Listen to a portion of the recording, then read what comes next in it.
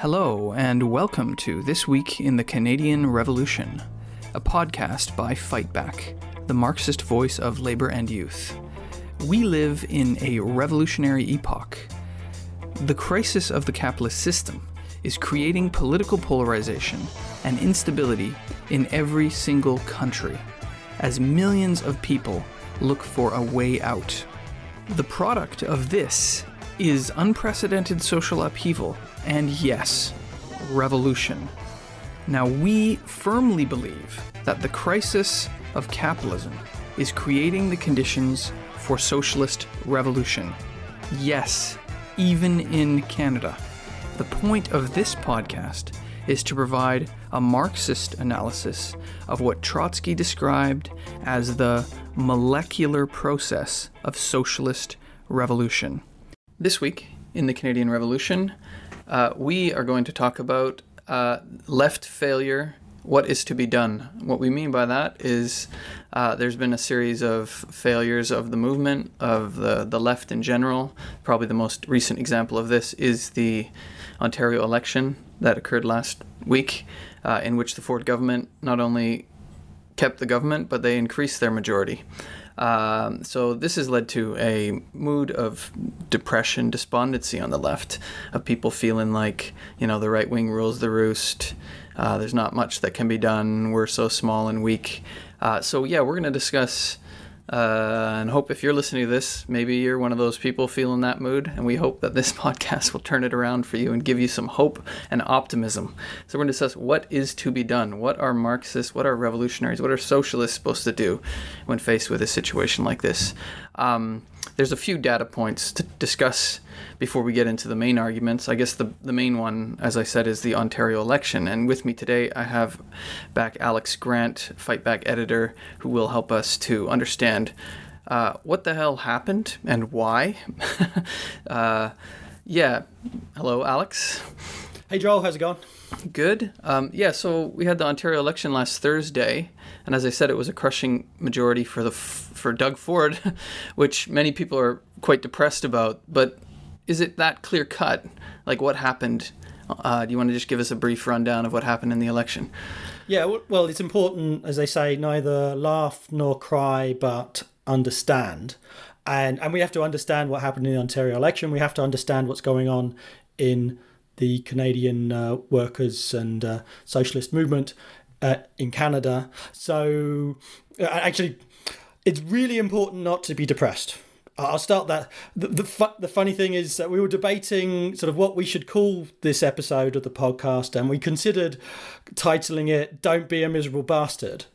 And so this is something that we want to underline for today on how to actually understand what's going on. All right. Ontario election. You can view it as a great victory for Doug Ford. He increased his seat count, huge landslide victory in the provincial parliament. And that would be totally wrong. That would be totally wrong to view it as a Ford victory. It wasn't a Ford victory.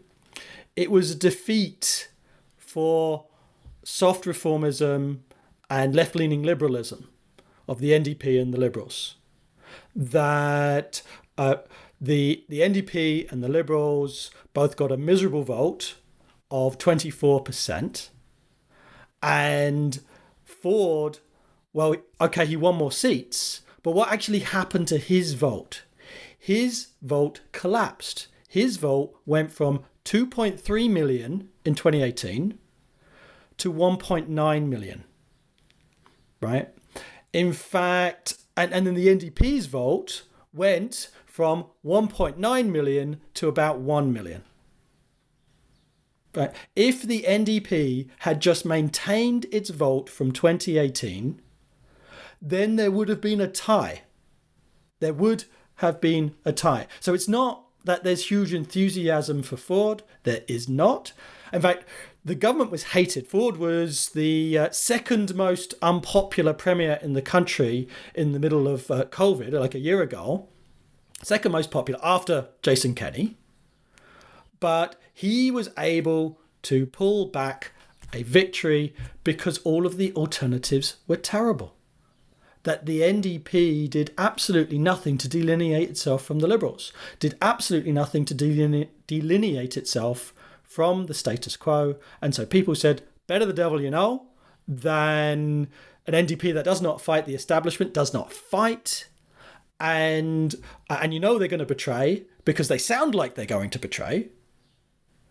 And the overwhelming response, the entirely understandable response by the Ontario electorate was a plague on all your houses. 43% turnout, the lowest in history. And not lowest by a little bit. Right, I think, what was it, in 1911? It was 48. 2011 they had 48%. Yeah. Okay, 48% in 2011. So it's 43. It's a huge decrease, and just the apathy is understandable because what's there to pick from?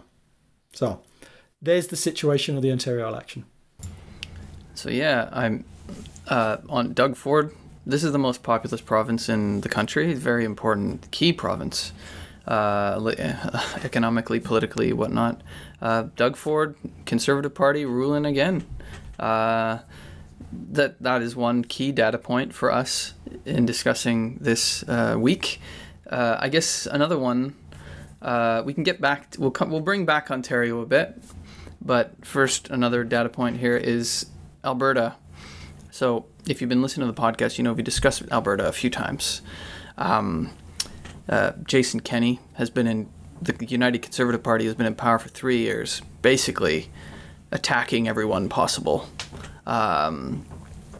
Nurses, teachers, general working class students, biggest tuition increases in the history of Canada, I believe, which, has provoked outrage and anger. And the Kenney government is widely hated, and the NDP under Rachel Notley has surged in the polls over the past couple of years. I believe last summer they were 20 points ahead, and they've kind of continued surfing on this wave of anti-Kenney anger. However, that anger has not been channeled into a mass movement. Instead, people have basically been, the Alberta election is May 2023, next year. So people are like, okay, we'll just wait for the election. We'll get into that argument in a minute. And meanwhile, the UCP seems like it's cleaning up its act. The members voted to get rid of Kenney, although that appears to be not so clear. But anyway, this has led to the UCP. Actually, there's one poll that came out a few days ago that put them back in the lead. And this is quite depressing for people because they're like, oh, Jesus. Now the Conservatives, Kenney is maybe going to win the election again, which is a depressing thought. I guess another data point connected to this is Quebec as well. The François Legault government has been riding high for years. I mean, we talked about it as them having a honeymoon, but then COVID happened. They had a COVID bump. And mind you, this isn't the Liberals. This is a new party.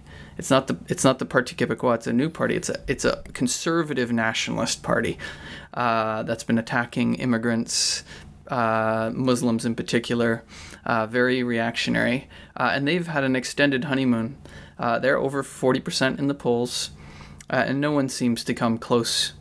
And meanwhile, there has been a surge of a party in Quebec, but it hasn't been from the left. It's been from the far right under the Conservative Party of Quebec under Éric Duhem, which a few polls put them actually over Québec Solidaire at 15-16%, although I think they're closer to it's more realistic to put them around 10-12%.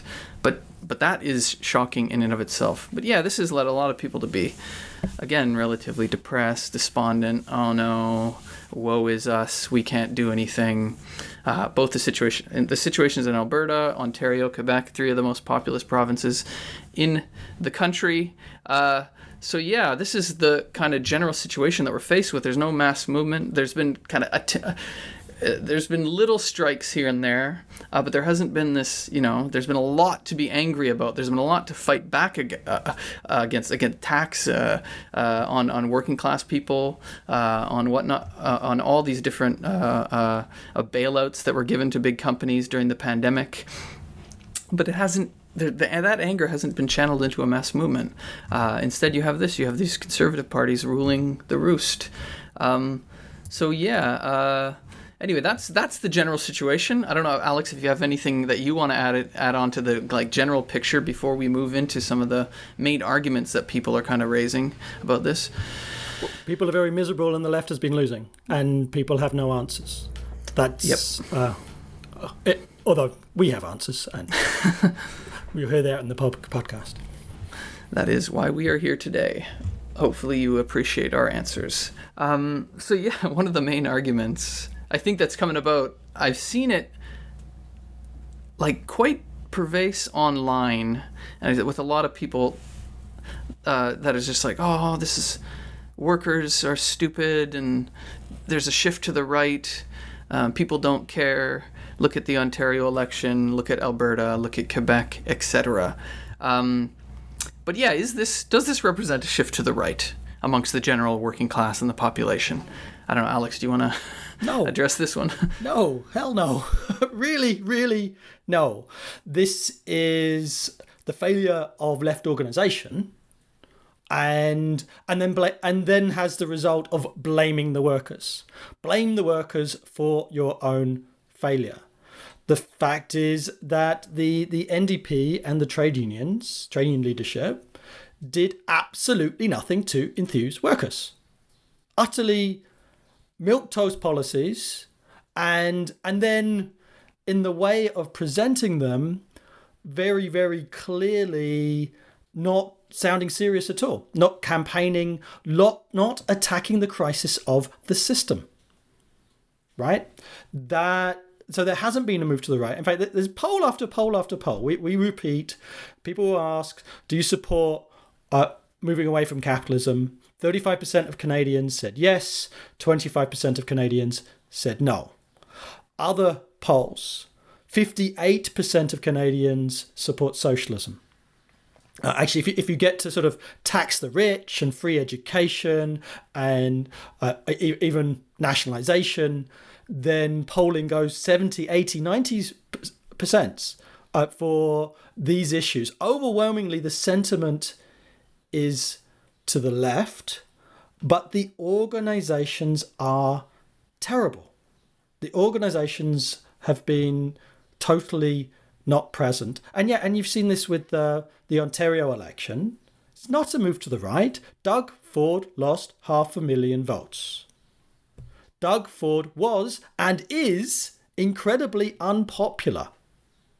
It's just all of the options on offer are worse, are more pathetic.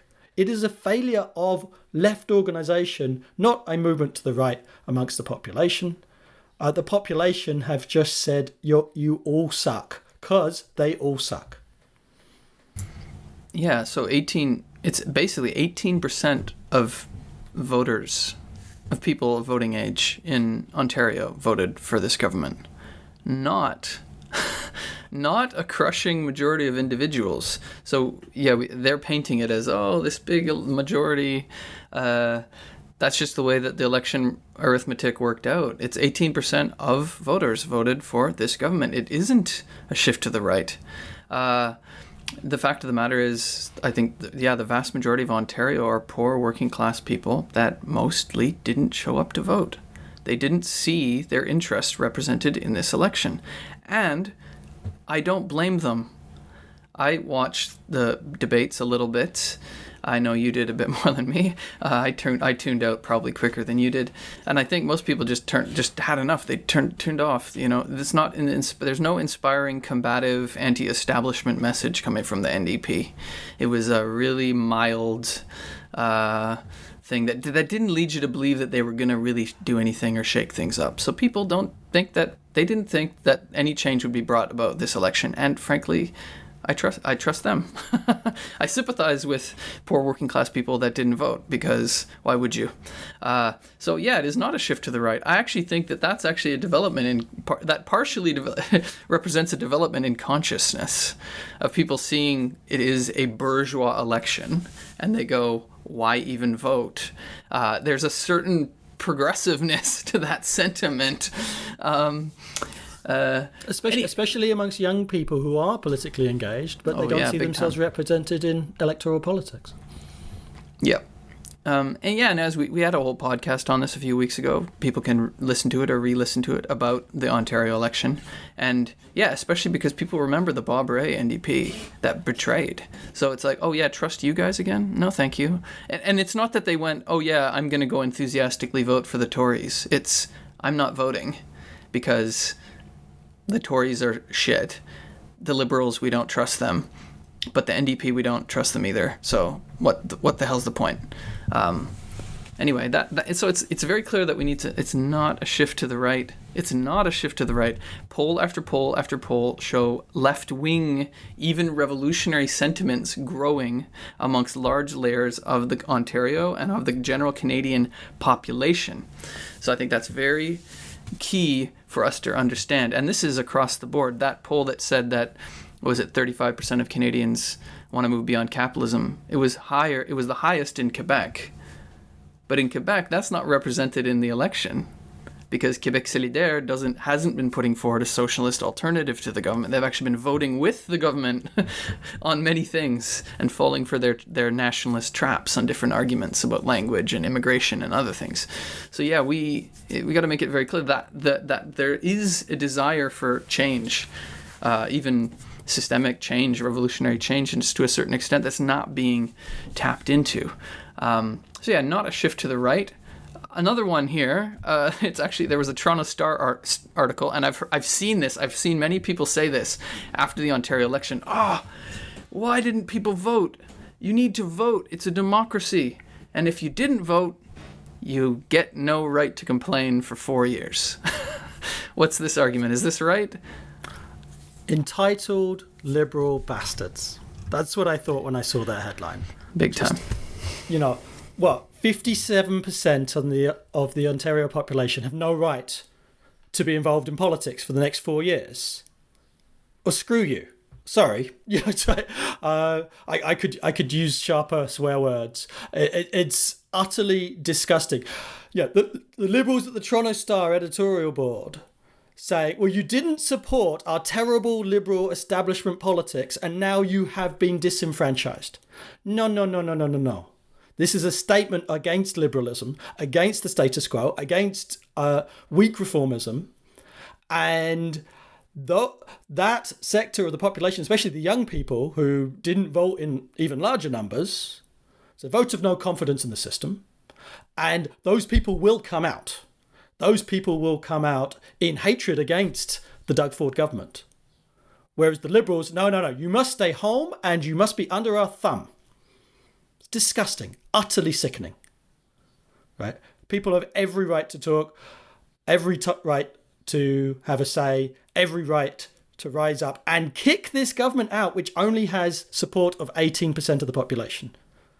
Right. Actually, I may add that the same right-wing governments that say, oh, Ford has a huge mandate and a huge majority with 18% vote, they're the same people who try to implement anti-union laws that say that you cannot have a strike unless an absolute majority of every worker votes to go on strike.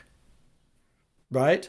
That every abstention is a no vote in a sense, and not just the ones that show up for the vote. Exactly. Everybody, yeah, everybody. So it's like if you get a 70% strike vote on a 30% turnout, you can't go organize a strike. Now, obviously, you want a higher turnout, but still, it's a majority is a majority, and if they implement that for union politics, well, then their government has no legitimacy. Their governments have no legitimacy. So they try to instill that also in terms of sort of ratification votes and formation votes to form a union. They have a total double standard on that. But people have got every right to rise up and are going to rise up. Yeah, exactly. So this is just total liberal elitism. And I find, as you explained there, the people that are saying this are the ones that basically stood for watering down and having nothing bold and inspiring. And then if you didn't vote for their their stupid election campaign, then you're to blame. It's like, no. We're entirely on the side of poor working class people that decided that this wasn't worth any voting in this election. So hey, yeah. Joel, did you vote? No. See, I did not vote. It was not worth my time, even though it wouldn't have taken that much time. I'm too busy. I'm not voting. Yeah, I voted in an advance poll because it just happened to be on my way home from work. So right. If I did vote, I would have voted NDP, but it wouldn't have made a difference anyway, and a lot of people know that. So exactly. Even if they did get elected. Anyway, I'm sure a lot of people wanted to vote NDP, but we're like, nah. Yeah. They didn't get the vote out.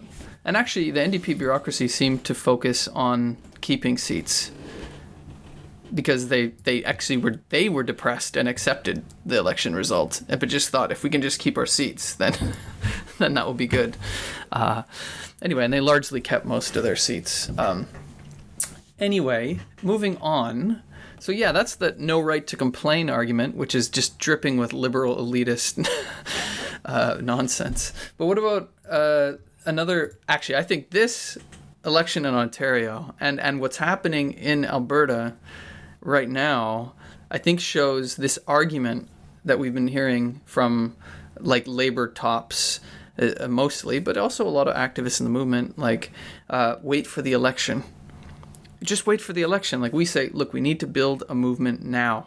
We got to fight against these cuts. We got to fight against this government. There's a lot of anger against, what the Ford Conservatives did during the COVID, or what they didn't do during COVID, during the height of the COVID pandemic, or what Jason Kenney was doing, attacking nurses in the middle of a pandemic, attacking teachers in schools, right, during the middle of the pandemic. A lot of anger, and there's like, yeah, we understand, we're totally agree, but let's just, the next election, we'll turf them in the next election, wait for the election, we're going to get the NDP elected or something like that.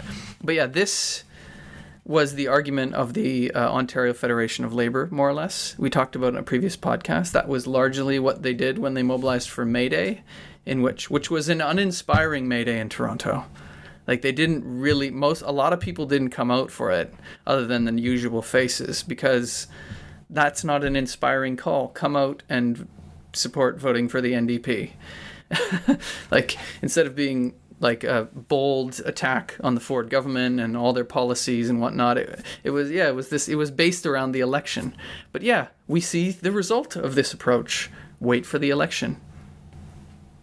The Ford Conservatives are reelected. And it looks, I don't want to say that that's going to happen, but the polls look to be going that way in Alberta as well. And that argument has been made, just wait and Rachel Notley will get elected and reverse all the stuff that Jason Kenney did. Not necessarily. So I don't know if do you have anything to add here on this wait for the election point?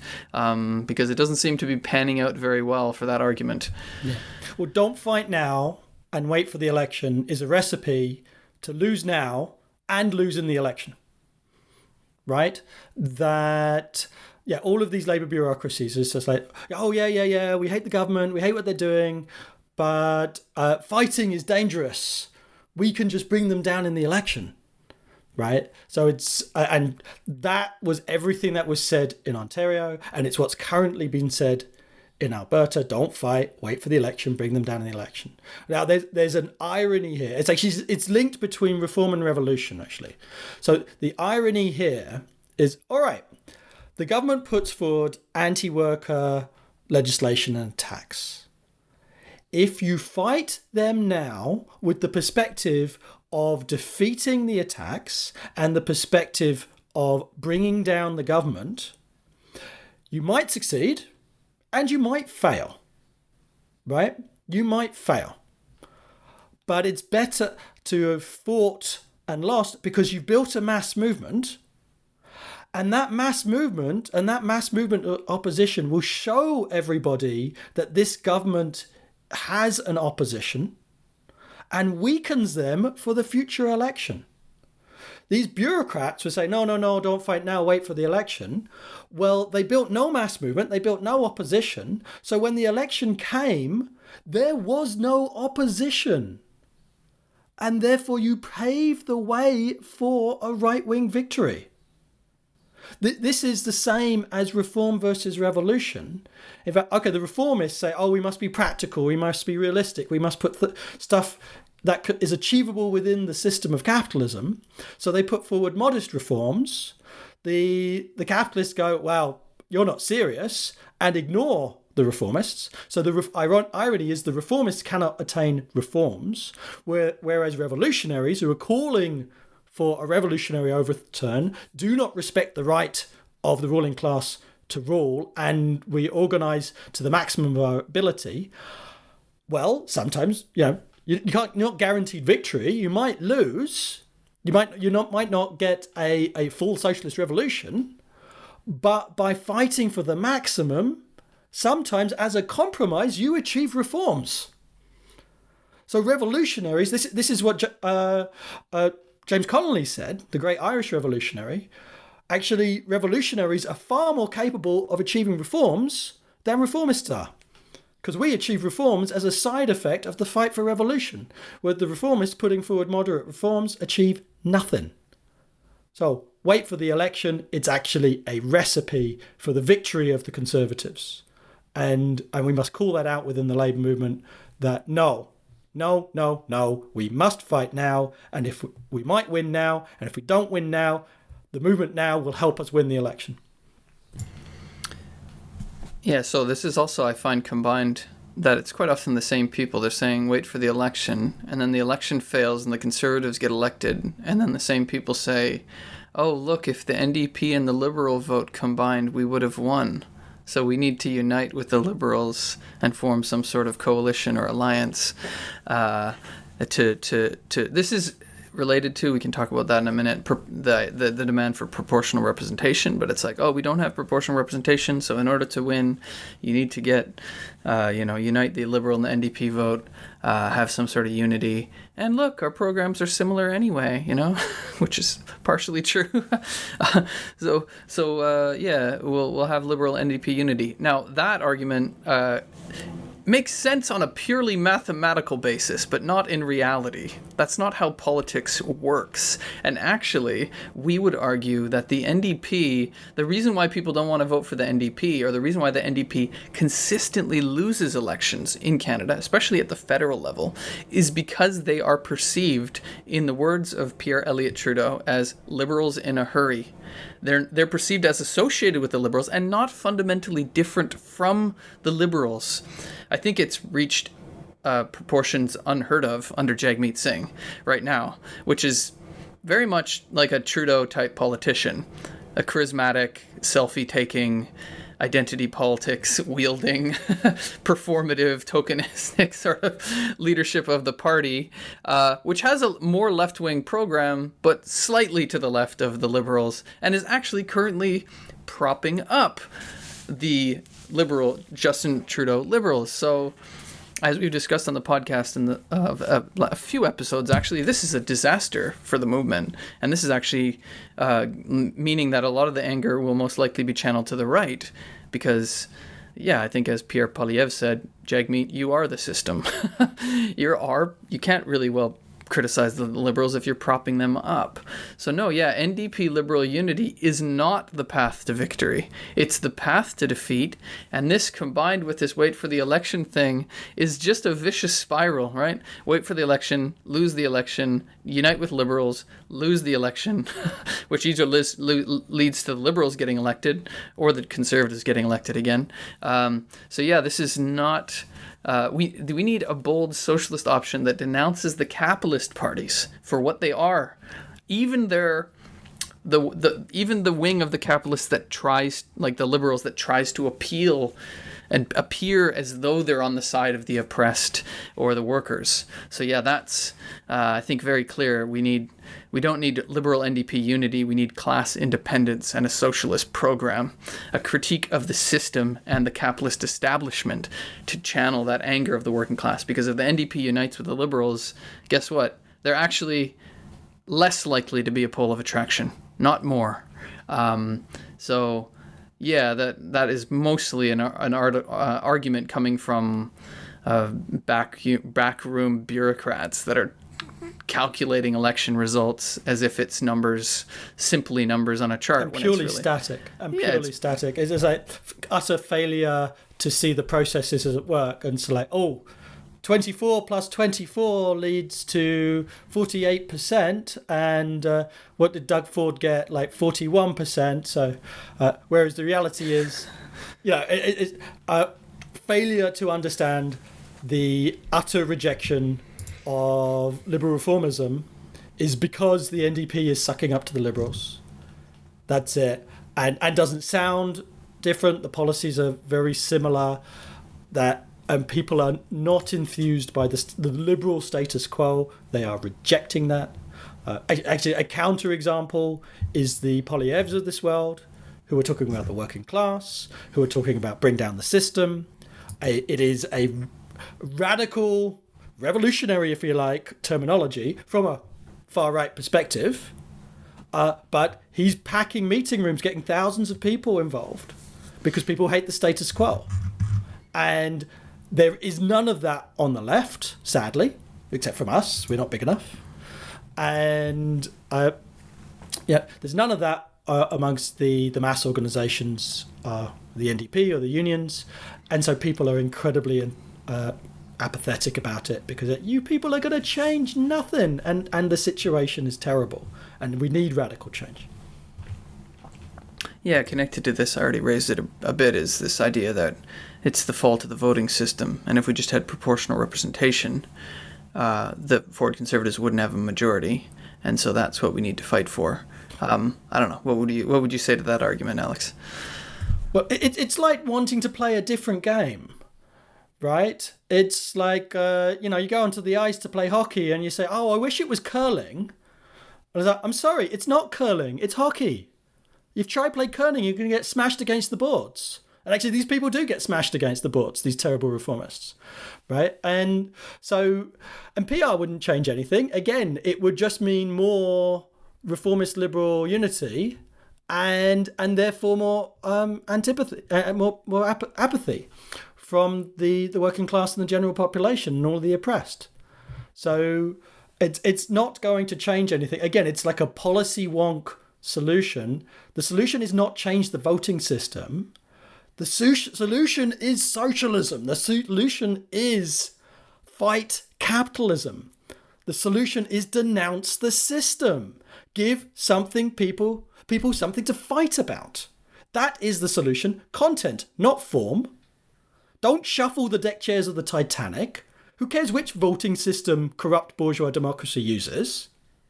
Reject the system and focus on the politics. What is actually going to change the lives of working people, working class people? These bureaucrats don't understand anything. And it leads to defeat after defeat. And I think this is one thing that this depression comes from. It's these types of arguments, these types of plans, which are put forward as very reasonable and very logical. But we see the results, right? We see the results.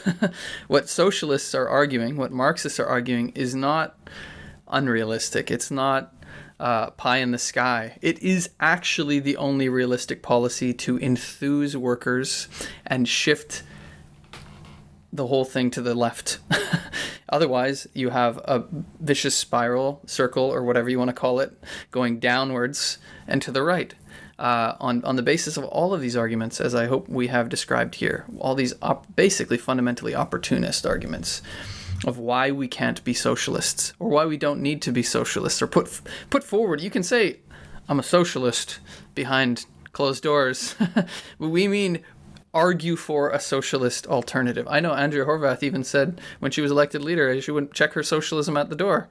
Guess what? She checked it at the door. Where is it? It's not there. Nobody knows. Should make it the campaign issue, right? We stand for a new form of society. That's how you're going to mobilize millions and millions of poor people that are increasingly squeezed by rising inflation, wage cuts, tax to social services, and the like. We'll get into that in a minute, because there is hope. There is optimism. And I hope that you come away from this podcast with that feeling. But yeah, we do have to go through these arguments and why they're wrong. Short commercial break before we get into the latter half of the podcast. Fight Back is advancing. La Riposte Socialiste is advancing, our French paper. We have 7 new subscribers this week. We have Ian, Enrique, Noah, Eric, and Alexander, new Fight Back subscribers. And we have Eric and Jeremy, new La Riposte Socialiste subscribers. So yeah, we are advancing. We have our goal is to have 1,000 subscribers this year, and that is happening. If you're paying attention to the podcast, we're getting people every single week, and you really be a part of it. Be a part of the movement to really increase the subscriber base of both Fight Back and La Riposte Socialiste, and get your subscription to the Revolutionary Workers' Press today, and help us fight for an optimistic alternative. An optimist. You get depressed reading the bourgeois news? Read the Revolutionary Workers News. Get your subscription, and you will get Fight Back. It's every 2 weeks. Get it delivered to your door, and you read a Marxist analysis of political developments in the country and internationally. So that's that. You can do that by going to our website at marxist.ca or our French website at marxist.qc.ca. Yes, let's get back into the main arguments here. So we dealt with the opportunist arguments, which actually have just contributed to this demoralization. It focuses on the form, as you've said in your last intervention, focus on the form instead of the content, shifts it away from arguing for a socialist perspective, and shifts onto the form, which demoralizes everyone and leads to the conservatives winning on the basis of only 18% of voters voting for them. And then it just feeds into itself again. But those aren't the only arguments that are out there. There is another side.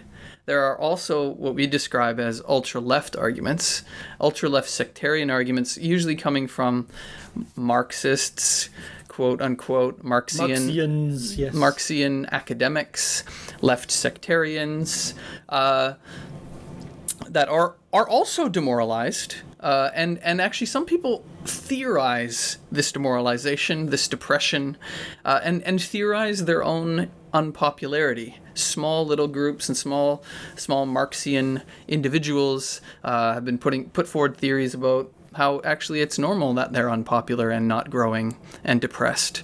But I don't know. You had some stuff to say about this, Alex. We don't want to beat up on him, but there's a sort of well-known Marxist writer who's written a number of decent books, Brian Palmer, who has kind of theorized this demoralization a bit. You had a few things to say about this, though, right? Yeah. So. Palmer's the useful guy who's theorized the demoralization of the far left, and so I got a lot of respect for Brian Palmer. I like his books. Usually have a slightly ultra left conclusion, but very well researched, and you can learn a lot from them. You just have to use your own brain in the last 10 pages to smooth over the rough edges. But Brian is utterly demoralized, and I listened to sort of he recently got a book on James Cannon in the 1930s, and one of the launch meetings of that, he said, "We exist in very difficult times. The revolutionary left has not been weaker really than it is now. It is weak now as been at any point over the course of the last 100 years. I would argue." And he went on and said it's important to realize how there's not going to be any revolutionary organization for years and years and years and years. And there's not going to be any organization out of the present organizations. There needs to be new things thrown up out of something somewhere in the future. Wait and see. And for the existing revolutionary Marxist groups, it's important to be unpopular. And so this is the flip of the coin versus the opportunism. So the opportunist says that the workers are right-wing, and so you must water everything down to be popular with the right-wing workers. The ultra-left says the workers are very right-wing, so you must be unpopular to maintain your purity. Right? So you will be unpopular for a generation, and then something will happen in the magical mystical future that will spontaneously, the workers will come to us. Right?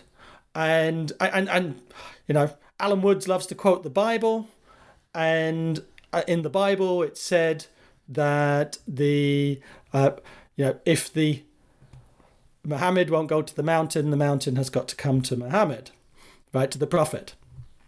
And the reality is, no, you have to go to the workers, and you have to have revolutionary Marxist ideas that are put forward in a way that is understandable to working class people.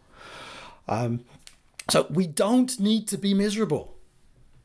We don't need to be miserable. Sorry to Comrade Brian, that you've totally misread the objective situation.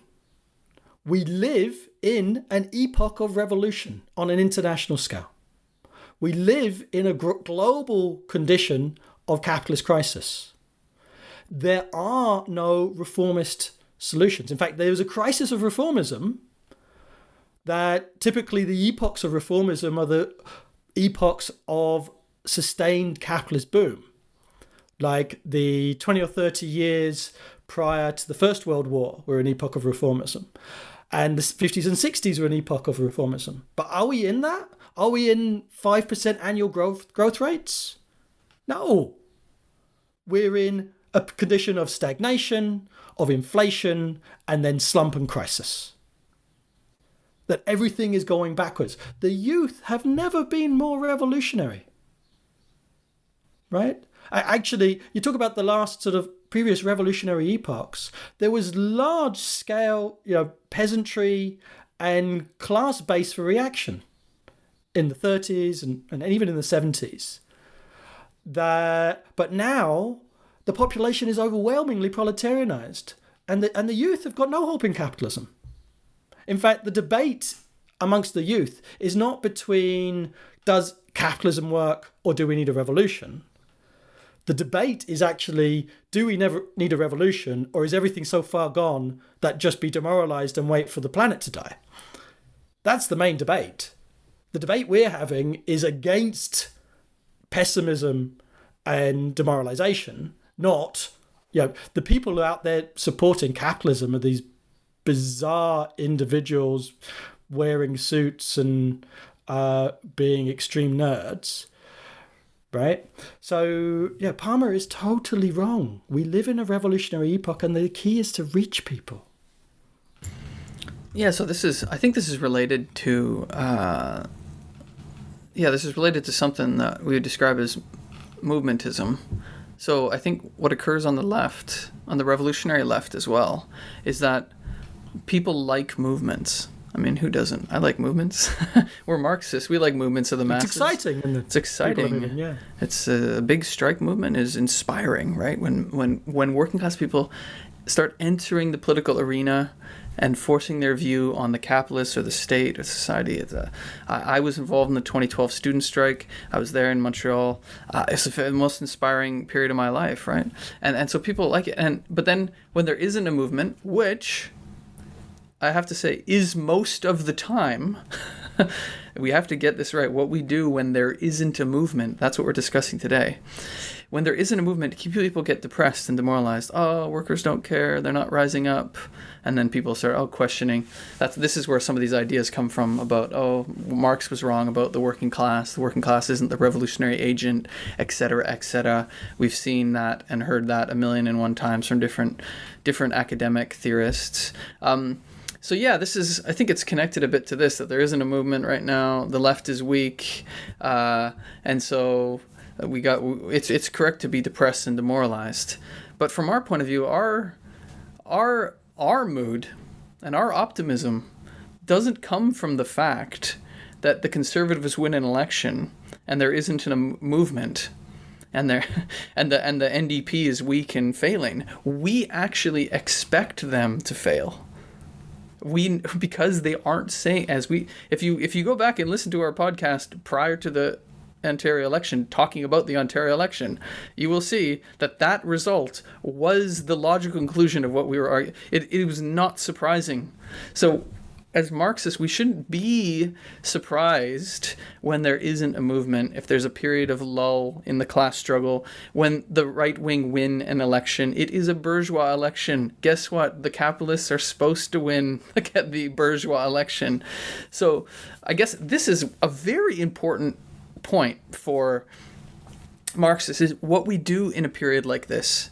We've had mass movements. We've had Black Lives Matter.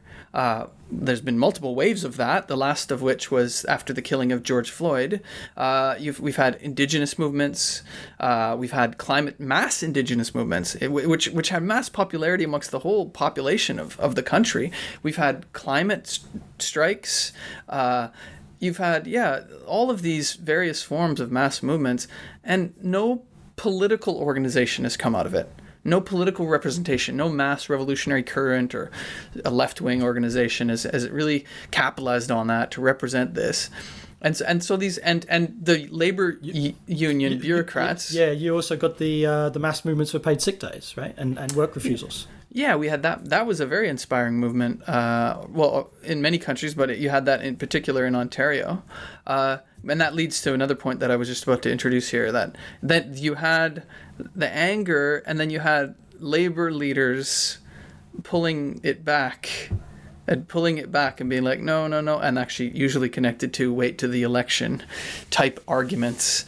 And so we are confronted with a situation where these mass movements have, in spite of the mass militancy and heroism of the millions of people involved in these movements, they failed. Black people are still getting killed indiscriminately by the police. Police budgets, in spite of things that Democrats were saying, some Democrats are increasing in the United States. They're increasing in Canada. At the municipal level, the provincial level, or even the federal level, are increasing. They're increasing the budgets to all these police forces. The climate strikes. Has this enacted any key policies on climate change? Not really. Nothing's being turned around. So this has led to a bit of a period in which people, why go out on the street? We tried that, it's not working, right? And then the election, and there is a period of lull. Again, it doesn't mean that there is a right-wing shift in the population. It means that there is a period in which, like I said, it is most of the time where you don't have a mass movement and the Conservatives are winning the election. But the question is, what, as Marxists and revolutionaries, we do?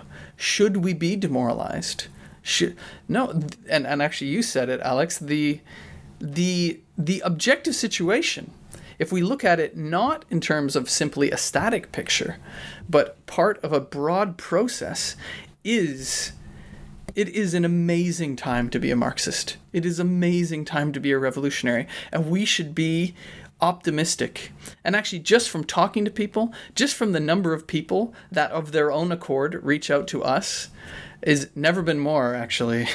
We had a huge wave of people over the past couple of years that have been reaching out to us that don't like capitalism, especially young people. I do agree that the debate is not between, but isn't capitalism good? No, it's no. The capitalism bad thing is largely assumed by most young people today. The question is, what are you going to do about it? There isn't anything. And it's so like we're kind of polemicizing against doomers, people that are just so depressed about the situation they don't see a solution. So we need to be optimistic. So if you jump in with more demoralization, you're not winning anybody. And this is why some revolutionary groups are perpetually tiny. Why would you join a few miserable bastards?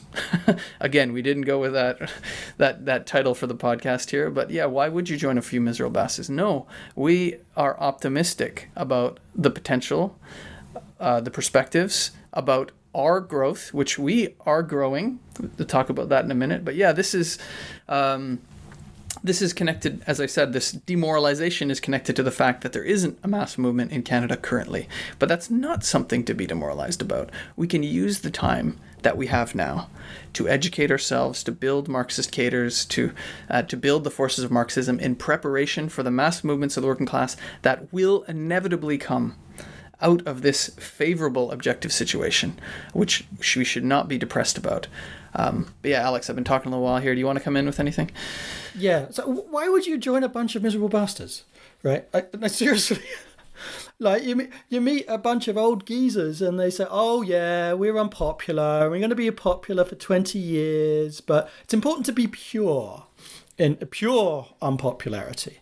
And it's like, for Christ's sake, get on with your life, right? If I met Marxists and Marxists said that to me, and it's like, well, you know what? I'm just going to get on with living my life for the next 20 years and I'll come back then and see what's going on, right? And so, of course, nobody's interested.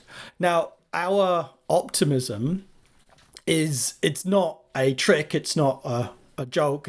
We're not doing it because you have to be optimistic to grow, although it helps. We're doing it because it is a scientific appraisal of the objective facts. Capitalism cannot solve its present crises. Cannot. And workers have got no choice but to struggle. No choice but to struggle.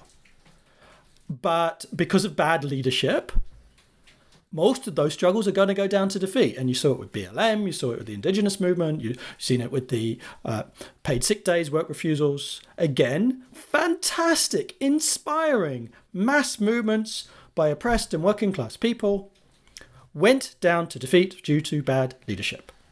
Leadership matters. Ideas matter.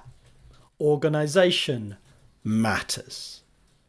Right? So it is inevitable, while we are too small to make a fundamental difference, that workers will rise up, they will be defeated. There will be a period of lull, which is what we appear to be in right now. But capitalism cannot make everybody happy. And so the movement will rise up again. How long will that take? I don't know. 1 year, 2 years, 3 years. I don't know. I lived through the 1990s in Britain as a Marxist activist.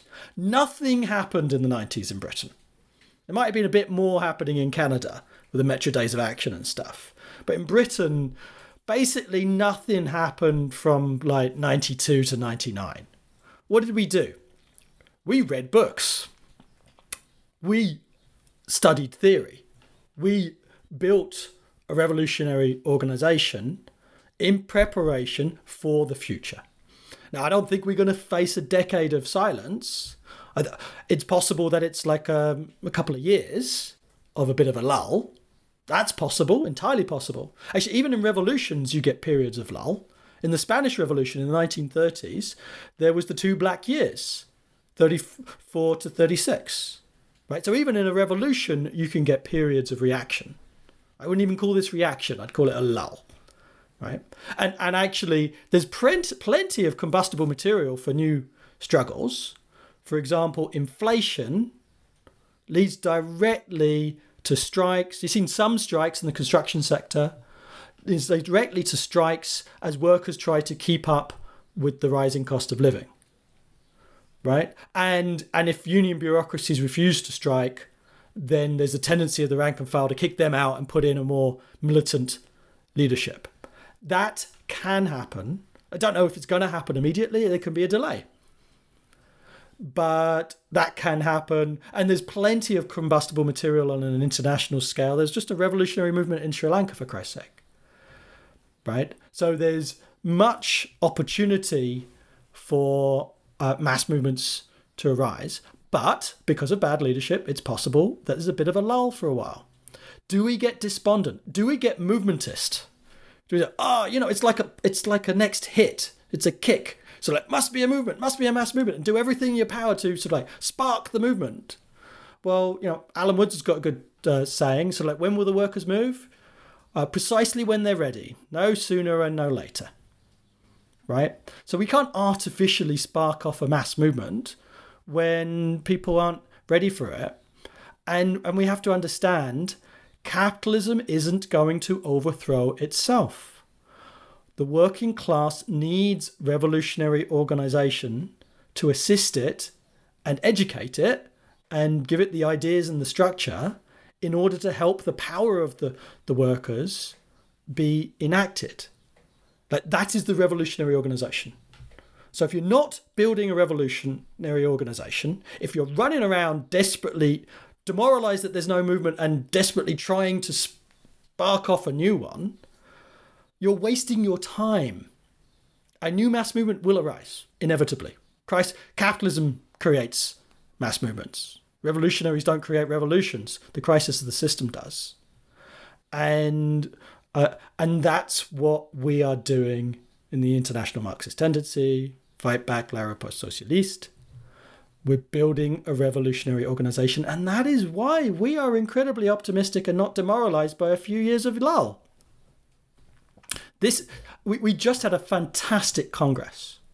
We had a fantastic Congress with almost 300 people present. That the IMT is the largest revolutionary organization in Canada. We used to be the smallest. I moved to Toronto at the end of 2004. There was 3 of us. Now we've got hundreds. Right? Actually, I think potentially we are the largest organization from the Trotskyist tradition in Canadian history. We built that through a optimistic, enthusiastic approach that bases ourselves on theory. And yeah, okay, maybe there's a lull. What do? We develop CADA. We study ideas. We study theory, and we learn and practice how to organize. Unity of theory and practice. When people aren't very active, although there are lots of young people who've been revolutionized, and we're growing very quickly, even if there isn't a mass movement. And when there are movements, we save people from those movements that come and go. We save them for the future struggles. So you're not always going back down to zero when those movements dissipate. You save them and unite all the people from all the different struggles. The workers' struggle, the women's struggle, the immigrant struggle, the LGBTQ struggle, or all of the oppressed. Or you bring people together, and the international struggle, part of an international organization, the IMT. That's building a revolutionary organization so that when the future mass movements come, as they inevitably will, because capitalism cannot solve the problems, we have an organization that can help the workers to win and the oppressed to win when they rise up. That's why we're enthusiastic. That's why you must be enthusiastic. A bit of a pause gives you time to prepare and be stronger when it does happen. So you're not just bystanders. And that's why we've been successful while others have gone from failure to failure to failure. Yeah, so I think that's a good point to end on. If you want to be part of building, preparing, something optimistic, preparing for the future movements which will inevitably come, our optimism is not based on it's not based on nothing. It's based on the actual objective situation in which as Alex explained, in which capitalism cannot solve any of the basic problems of working class people, not in the long run.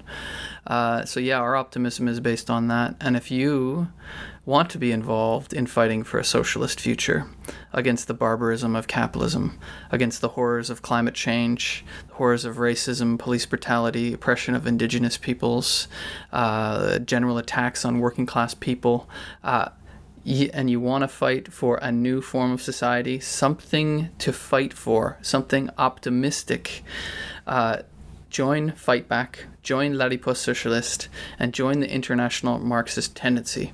Alex, you want to finish off here with a few words? Yeah, well, actually, I wanted to say we should give a plug to the International Marxist University, and we should give a plug to the Western Marxist School as well. Almost forgot about that. Thank you. So like theory and ideas. Look, if there's not thousands of people out in the streets, what you can do is develop your ideas and develop your organizational ability so that when there are thousands of people on the streets, you know what to say to them, right? And so we've got these 2 fantastic schools. One in Edmonton coming up, is Canada Day weekend, isn't it? July 2nd, 3rd. July 2nd, 3rd, go to Marxist.ca and there's a banner there, sign up. There's going to be hundreds of people there. And then even bigger than that is the International Marxist University. What's that? That's like July 26th? July 23rd, 24th, 25th, and 26th, 4 days.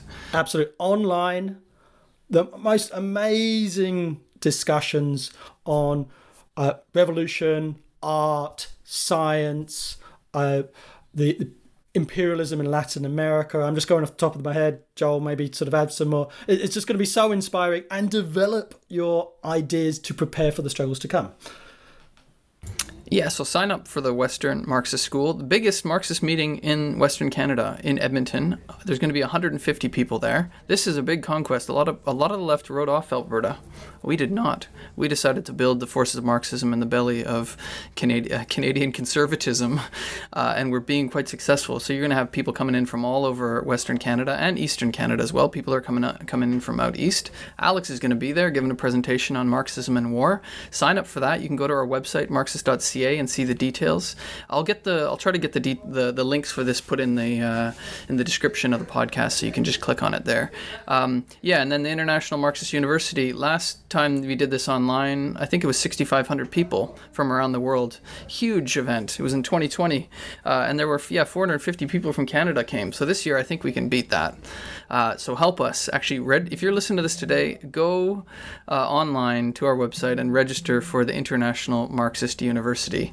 There you can see the big schedule of events there. Very inspiring, great discussions to help us and do precisely what we've been discussing here. It's a period of lull. It's not a bad thing. We got some time to educate ourselves, to build cadres, to prepare for the movements to come, the movements of the massive movements, the earth-shattering movements of the working class that will come to Canada, that are already coming around the world. And in order to do that, sign up for these events and join the International Marxist Tendency, join Fight Back, join La Riposte Socialiste, and help us fight for an optimistic socialist perspective for the working class, for the oppressed, for Canada, and for the world.